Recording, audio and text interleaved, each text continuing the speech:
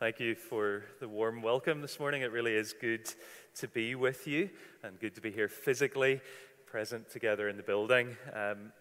Thank you again for the invitation to be here. So I have a PowerPoint which we can maybe bring up just now. We are going to look together at just one, slightly more than one verse, and I'm not stealing into someone else's talk for the next week, but the way those who've planned the series have divided Psalm 23 up, they've put, and I think rightly so, the first little phrase in verse 3 together with verse 2. So if you have a Bible there and you want to read along and open that up, do open up Psalm 23. Because we'll look at verse 2 and the first little part of verse 2. Now, it's an interesting time to be talking about something like a restored soul. We're going to need to think about what exactly that means. What is a soul anyway? But if we think about the idea of restoration and refreshment and being revived, this is certainly a time when many of us, I think, are aware of our need for that, aren't we?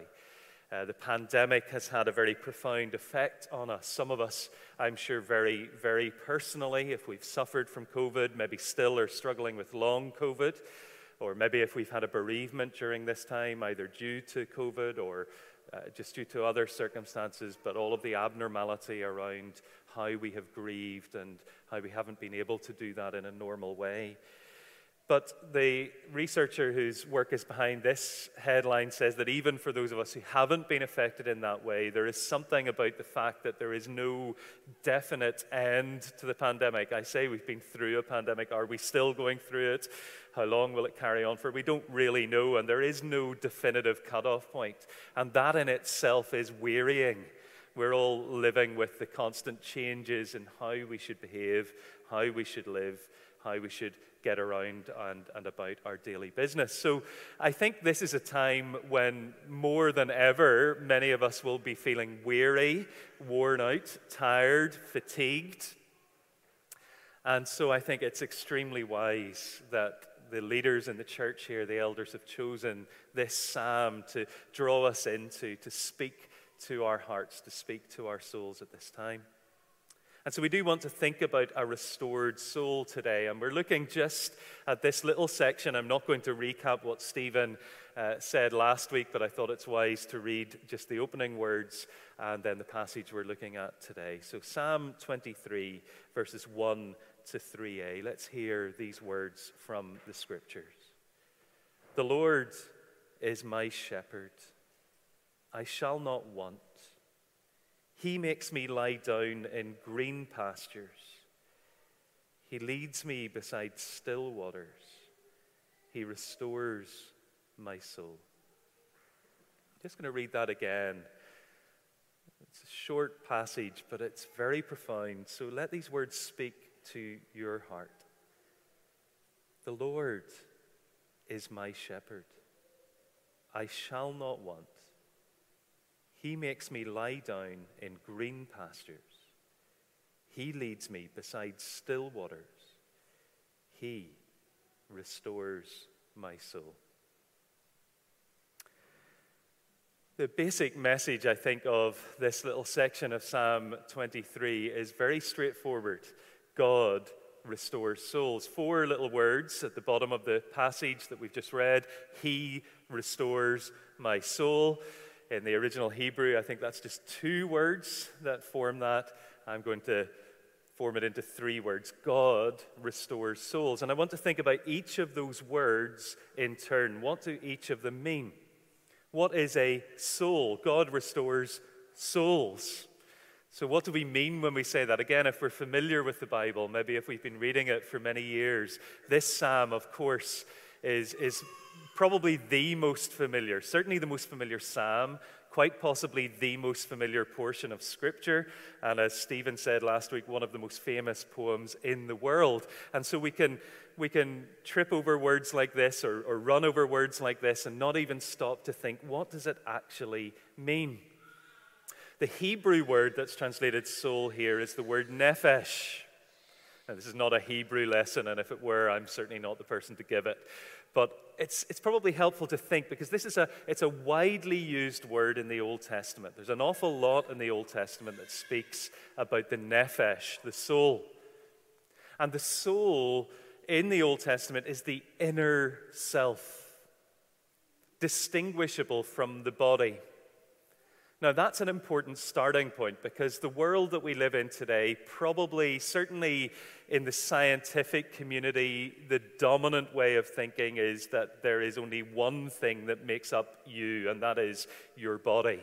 Not all scientists believe that, but that's probably the dominant view. In other words, you are a physical thing, you're a body, you're part of a physical universe, and in fact, many people accept the idea that there is nothing other than the physical universe. And so whenever you have those times of thinking that there is a you that inhabits your body, that's really just an illusion. The idea of a self or a mind or a soul of some sort that can be distinguished from your body is an illusion. Now, of course, there's a countercurrent to that in our modern culture, because increasingly we come across the idea that the real you may not actually be what your body is. And so maybe the real you doesn't align. And so somehow the idea of a soul or a being or a self that is distinguishable from the body is still very much there in our culture. And we have these two ideas that either I'm just a body, just physical, or there is something more than that. Well, Scripture is quite clear that we are not simply physical beings. Now, we could also talk about the spirit. You've maybe heard of that, body, soul, and spirit. I don't think we would have time to try and tease out all of that, but it is important to realize when we read this that there is a me, a you and a me that is not simply physical, that is more than just physical. The inner you of your thoughts, of your emotions, because the soul in Scripture is the seat of emotions. It is in our soul, in our nephesh, that we feel, that we have desires and longings, that we reason, and that we make choices. It's interesting, Scripture doesn't make the hard and fast distinction between emotions and thoughts that sometimes we're inclined to make. So we might like to think, well, I have a mind and I have a heart. We often talk like that. The heart is where I have feelings and the mind is where I think. But actually in Scripture, these two are very closely intertwined. And I think that's also true in our experience, if we're honest. Often my thoughts are ways of justifying my emotions. I have a gut reaction to something. I feel like doing this, and I find a way to justify it to myself. And perhaps it works the other way around too. If we convince ourselves of something intellectually, then our emotions can follow after that. These things are intertwined. They can't be disentangled. And the soul is the seat of all of that, where our feelings are processed, our thoughts go on, our reasoning happens, our decision-making, the choices that we make in life. Now, of course, you could say, well, isn't that all happening in my body? And of course, yes, it is. Your mind is firing off electrical charges between cells, and there are chemicals that surround that which affect your mood and so on. Maybe you feel your emotions somewhere else in your body, in your gut or whatever. Of course, the body and the soul are closely interlinked, but they are distinguishable. They're so closely interlinked that it's very clear in Scripture that if the soul is separated from the body, that is death. You cannot be alive physically and not have a soul. Okay? Your body is ensouled, or your soul is embodied. The two belong together. And so it's very clear again that human beings are meant to be physical. Now, it's true that when we die, the soul departs the body and returns to God for judgment. But also that the soul has the potential then of resurrection. So when we think of resurrection, that is a new resurrection body with which the soul is reunited. And so the hope in the Old Testament and through into the New is that the soul returns to God and awaits this resurrection future. I think that comes up even. That's certainly implicit at the end of Psalm 23. When you get to that, you'll see that. So the soul is the inner you. The feelings, the emotions, the thoughts, the decisions, all of these things that you would say, that's me. Not that your body isn't you. Your body is you too. Okay? We shouldn't deny the body or reject the body, but that there is this inner self. And I think what this psalm tells us is that God's priority for us is soul health. Now, again, I need to tease that out a little bit. Physical health is incredibly important. Some of you have devoted your lives to the physical well-being of people, and that is a wonderful calling. It is a wonderful thing. Vitally important. We're so thankful for those who can treat our bodies. But God's priority is soul health. Now, again, I don't want to make that sound like I'm saying there is physical health and there is soul health and the two don't interact with each other. Of course they do. It's very, very clear that if your soul is unhealthy, if your emotions are low, if you're not in a good place emotionally over a period of time, that will impact your physical well-being. Not just that you start to feel those emotions physically. Some of us do that more than others. When we're feeling down, we feel it physically, others less so. But actually that ongoing struggles with your mental health, your mental well-being, eventually they wear down your immune system, they make you more prone to physical illness. There is an interplay. And of course that's true the other way around. If you're living with chronic pain or chronic physical illness, then you're going to eventually feel down and low in your soul, and you may even struggle in your relationship with God. These things interplay with each other. But when I say that God's priority is soul health, I'm not saying that God doesn't care about your physical health. We ought to take good care of our bodies, because they belong to God. They are God's gift to us. But the reality is that sooner or later, this body will wear out and it will die. And the priority for God is that our souls would be restored so that our soul can return to Him in relationship with Him and then be reunited with a resurrection body in the future. In other words, God does want to heal your body totally. But the way that God will do that is through resurrection. It's not here and now in this life. God may give you healing of your body now. He might do that through the skill of doctors and others. He might do it through your body's natural ability to heal itself. He may even do it in what we might think of as a supernatural way, a way that we cannot explain. But God nowhere promises that total physical healing now in this life. Sometimes people can teach that kind of thing, and it's wrong, it's misleading, because the total physical restoration is future. It's resurrection. That's the hope. But soul restoration is what God promises now and what God brings now, the restoration of the inner self. And it's His priority that our souls would be healthy, not His priority that our bodies would be healthy. That will come in due time with resurrection. And it's not either that God's priority is that our behavior gets restored. Of course, God wants us to behave well. He wants us to do the right thing.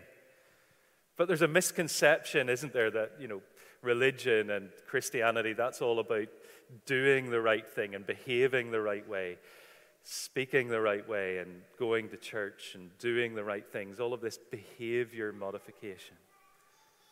And God wants that, of course. He wants those good things in our behavior, but they should flow from a restored soul. God doesn't want our outer being, our outward behavior to look right, but the inward soul is corrupt and broken and far from Him. He wants to change us from the inside out so that we do what is right. God restores souls. The second word in that three, it's actually the first in the three, but the second one I'm going to talk about is the word God. It is God who restores souls. Now, if I asked you the question, how do you restore your soul? If your soul includes your emotions and your thoughts, what do you do when your emotions are low or when your thoughts are a bit jumbled up? Well, one of the things that I often do on those occasions is get out into nature. This photo I took yesterday by the still waters of Loch Ness, cycled out there from Lisburn, so I got a bit of exercise, and that's good for us, isn't it? I looked at nature and enjoyed the beauty of it. I felt the sun. It was sunny yesterday and beaming down on my back and warming it up, and it was beautiful. It was lovely. That was restorative. Yes, I exercised. I enjoyed nature. I slowed down. I stopped. I rested.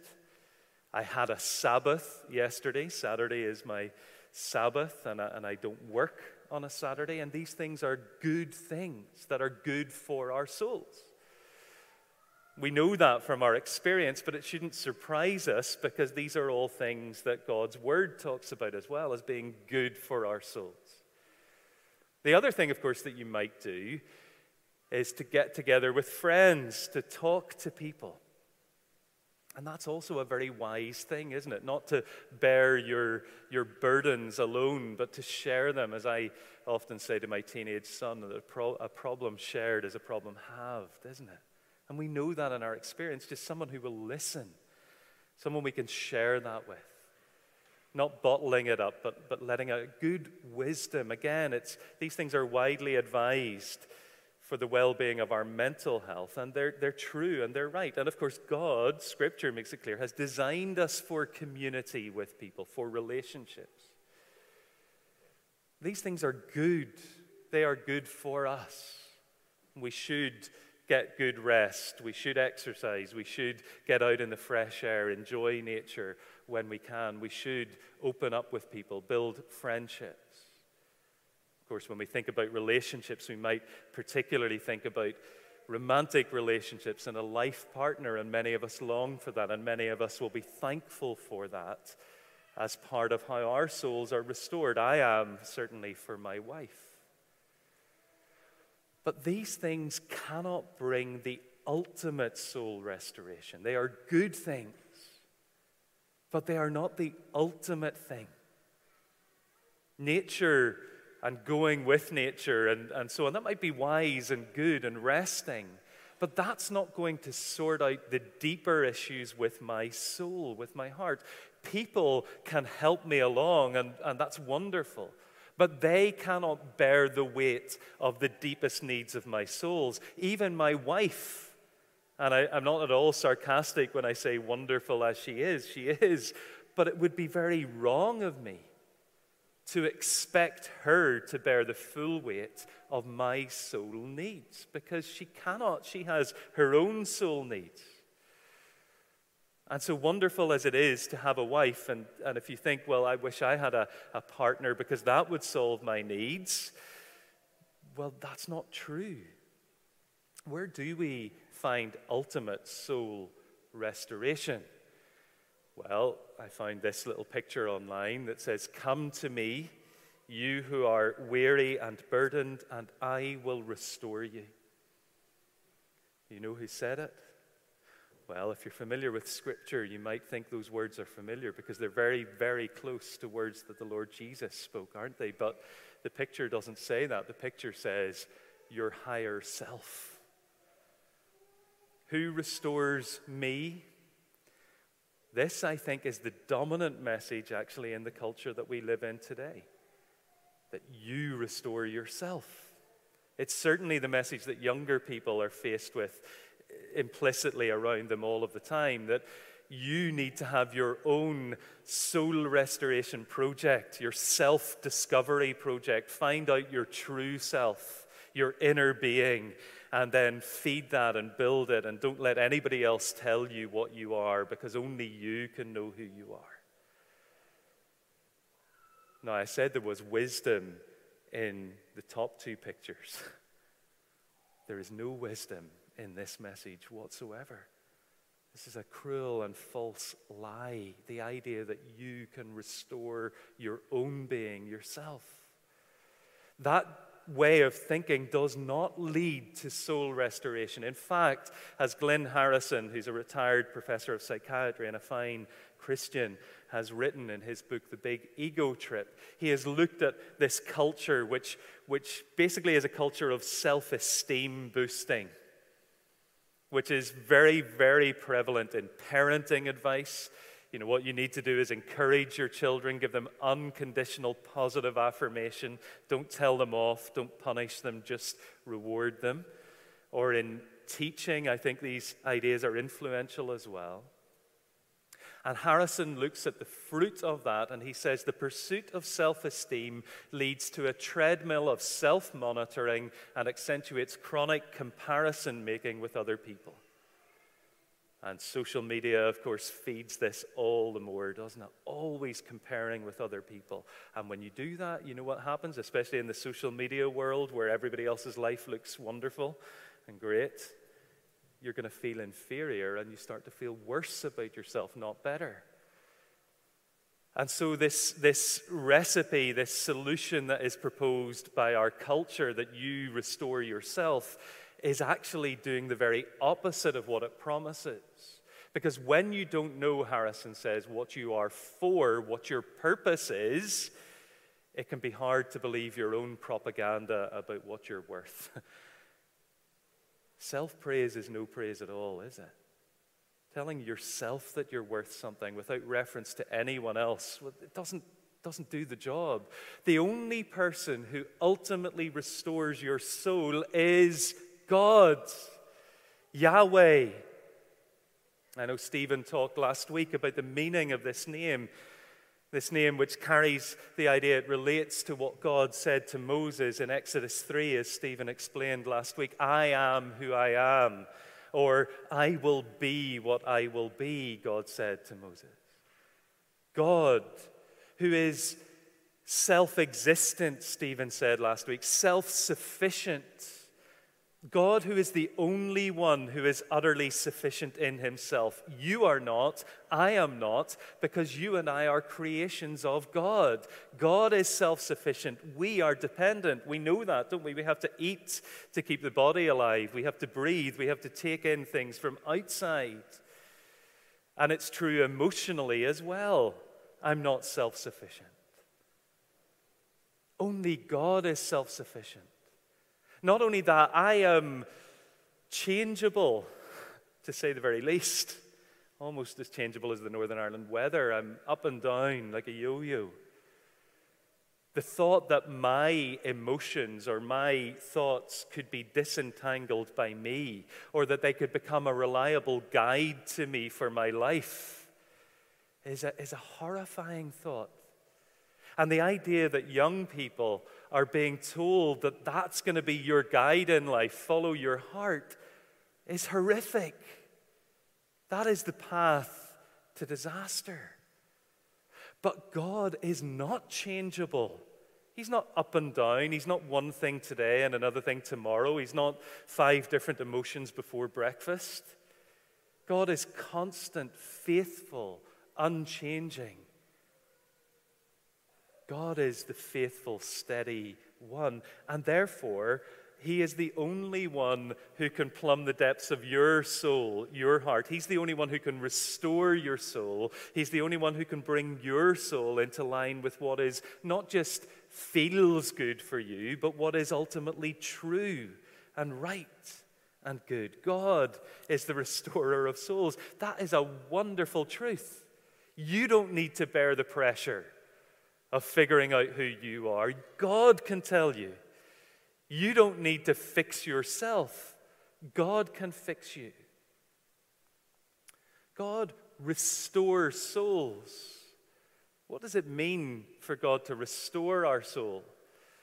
Well, to answer that, we need to think about what's gone wrong with our souls. I find it interesting that David, the psalmist, uses the image of a sheep, but a sheep in green pastures and beside still waters. In my very limited experience of sheep, which means looking at them out of the window of the car, they're usually living up in the hills, in the mountains, in sort of rugged land. They're not usually down in the good land, because that's presumably where cows are and sheep can survive up in rugged places. But the sheep here is in green, verdant pastures by still waters, provided with plenty.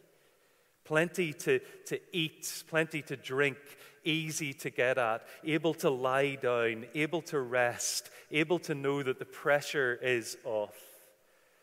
It's not the only image in this psalm, and you know that if you know the psalm. It goes on to dark valleys. But first comes the green pasture. First comes the still waters.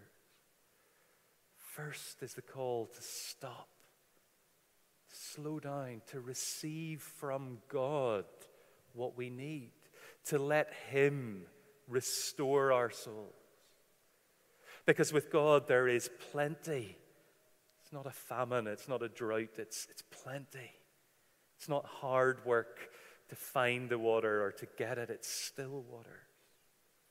It's a safe place for damaged souls. Souls that are damaged by what? Well, I started off mentioning the pandemic, certainly damaged by the pressures around us, no doubt about that.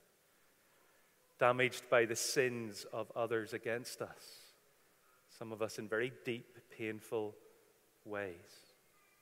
The things that others have said to us, have done to us, that mean that we're broken. That certainly is something our culture would recognize, the pressures of the pandemic, the burdens of what others have done to us and said to us. But we need to be honest and say that the deeper issue, even beneath all of that, is not just what happens to me from outside, but what is in me. My own evil desires. The things that, frankly, I believe and choose because it suits me, because I want to do it, because I'm selfish. And my sins. I'm not simply broken because I live in a broken world. I am broken because I have broken myself. I have broken God's law. I've broken other people through my behavior to them. And until I recognize that and come to the only person who can fix these things, who can restore these things. You see, the good gifts of God in nature and in other people can go a very long way to relieving the pressures that are on us from outside.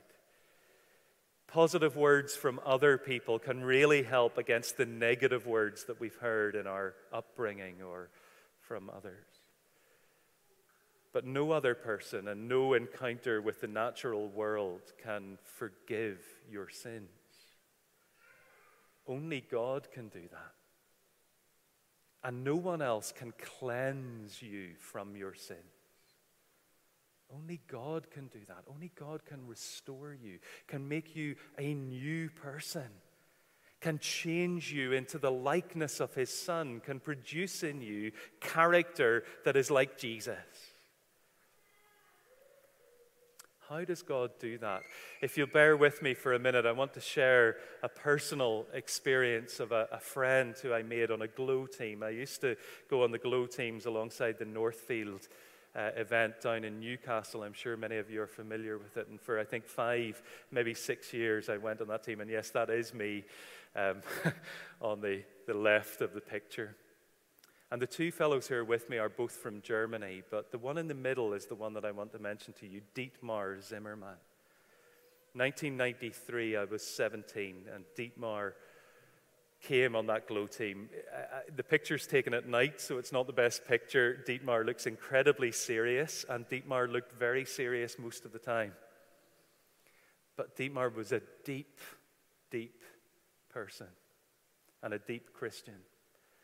Some of the others in the team, some of the local people, I'm afraid, didn't get him, I think, because he wasn't into the banter and so on. But Dietmar was a genuine person. He was a few years older than me, maybe 5 or 6 years older. And Dietmar's story was that he had been born in Romania, and like many Germans, ethnic Germans in Eastern Europe, he and his family had felt or had had to move into Germany. but they found that they spoke an old dialect of German that wasn't modern German, and it wasn't easy to fit in. And so that was Dietmar's story, but he was a believer in the Lord Jesus. He came again on that team the following year in 1994, and this is a picture that I took on our afternoon off. Dietmar and I think we were the only two who fancied a walk up towards Slieve Donard. I don't think we climbed to the top, but this is up in the woods above Donard Park. And it's because of this experience that I'm sharing this with you in the context of Psalm 23, because as we stopped on that walk, Dietmar did what Dietmar always loved to do, whether it was an afternoon off or not, to open up the Word of God and to talk about the Lord. That's true restoration for a friend, isn't it? Whenever you actually share with them from God's Word. Maybe we could do an awful lot more of that. And Dietmar opened up Psalm 23, and particularly the verses that we're looking at this morning. But he also opened up Mark's Gospel, chapter 6. And he showed me how in Mark 6 it talks about the Lord Jesus, and it says that he looked at the people and had compassion on them because they were like sheep without a shepherd. We're familiar, I know Stephen referenced it last week, to John 10, where Jesus said, I am the good shepherd. But here, Mark is showing us that Jesus is the good shepherd. Jesus is the Lord, taken flesh, become human. The Lord Yahweh, the I am. That's a remarkable thought.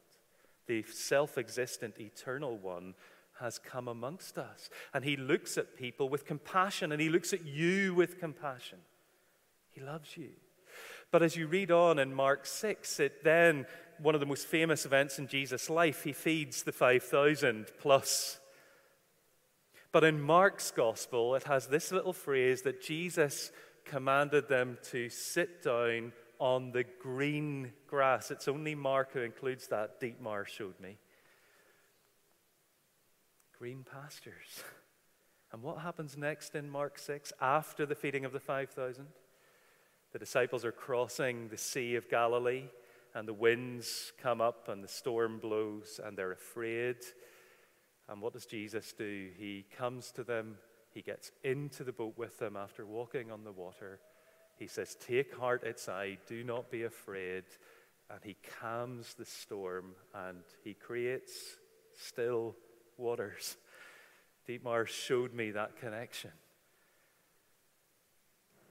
Jesus is the one who restores souls. How does he do it? Well, look at what Jesus did when he saw the people as sheep without a shepherd. Yes, he fed them physically, but that in itself was pointing to what he had already done in teaching them. He fed them with truth, the truth of his words. And how did he still the waters? With his presence that cast out fear. Do you see that? In 1995, Dietmar wasn't on the team, but when we arrived at the Glebe down in Newcastle, I'm sure some of you know it, the place where we stayed, there was a parcel from Germany full of Ritter chocolate bars for the team. It's true in 96 as well. Dietmar didn't forget us. He was praying for us, supporting us, and encouraging us with bars of chocolate that might explain a thing or two, but anyway. But later in that year, 96, I got a letter from Daniel, the other chap in the first picture, to say that Dietmar was very unwell. He had melanoma, skin cancer. It was spread throughout his body, and he wasn't expected to live for many more months. And I was able, over New Year in 1997, to go and to see Dietmar in Germany, in the Black Forest where he lived. A few months later, Dietmar died at the age of 26. I can honestly say, even though we met on a couple of GLOW teams, we met once in Germany, we corresponded, as you did in those days, by handwritten letter. Dietmar was one of the best friends, perhaps the best friend I have ever had. Not just because we didn't do a whole lot of stuff together, but because there was a depth in that friendship. And because he opened up the Word of God to me, and he modeled to me what an older than I was Christian man could be, someone who loved the Lord Jesus. Dietmar, to me, was a model of a restored soul. His life was not long, his physical life in this world. But he left an impact on me, and I'm sure on many, many other people. He was quiet. He wasn't the life and soul of the party, but he was faithful.